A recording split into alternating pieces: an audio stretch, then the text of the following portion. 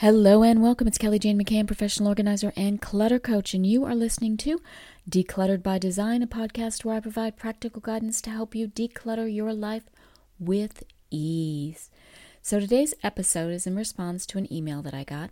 The writer was asking me about memorabilia. She had a lot of it, and she was feeling really conflicted. She felt like she needed to hold on to all of it, but at the same time, it was starting to feel like a burden.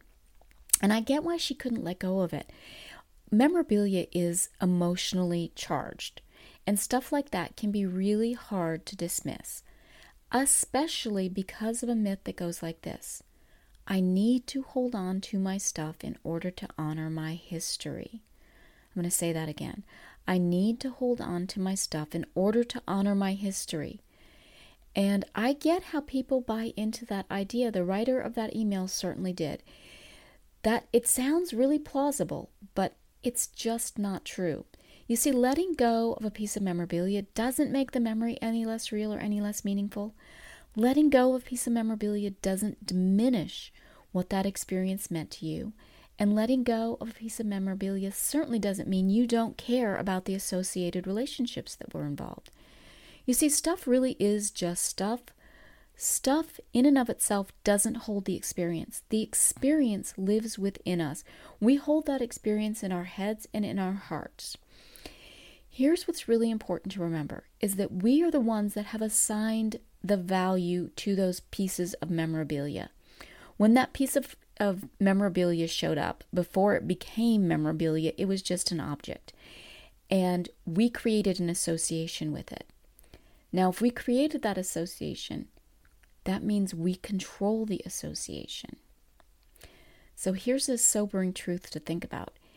If you feel like you need an object to remind you of a particular time in your life, it is probable that that experience wasn't all that meaningful. If you need that trigger to bring you back to that time and place, and go, oh yeah, I remember that, you probably don't need to hold on to that particular object.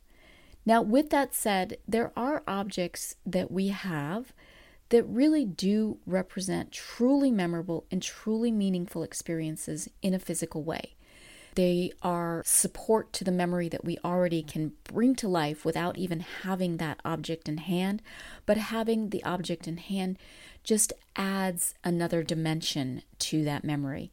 Something that might fall into this would be like the lock of hair from your child's first haircut, or maybe a college diploma, or something that you picked up on your honeymoon and it was the first thing that you and your significant other bought together.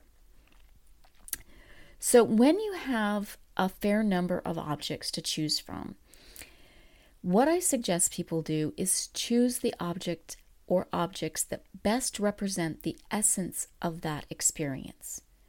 And then give those objects a place of honor in your space. Either display them or create a memory box to hold them safely.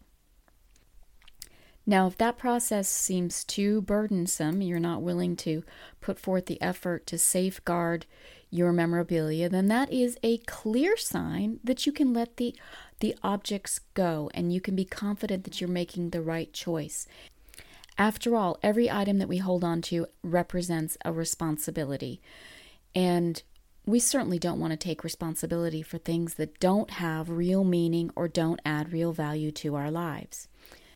If I were going to distill today's message down to one simple sentence, it would be this: don't confuse memorabilia with memories. Now, I'd love to know what you think of this idea.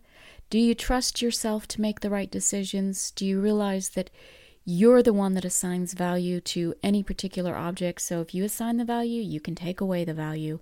You can empower yourself to let go of anything that is not serving you in the highest possible way and helping you live your very best life.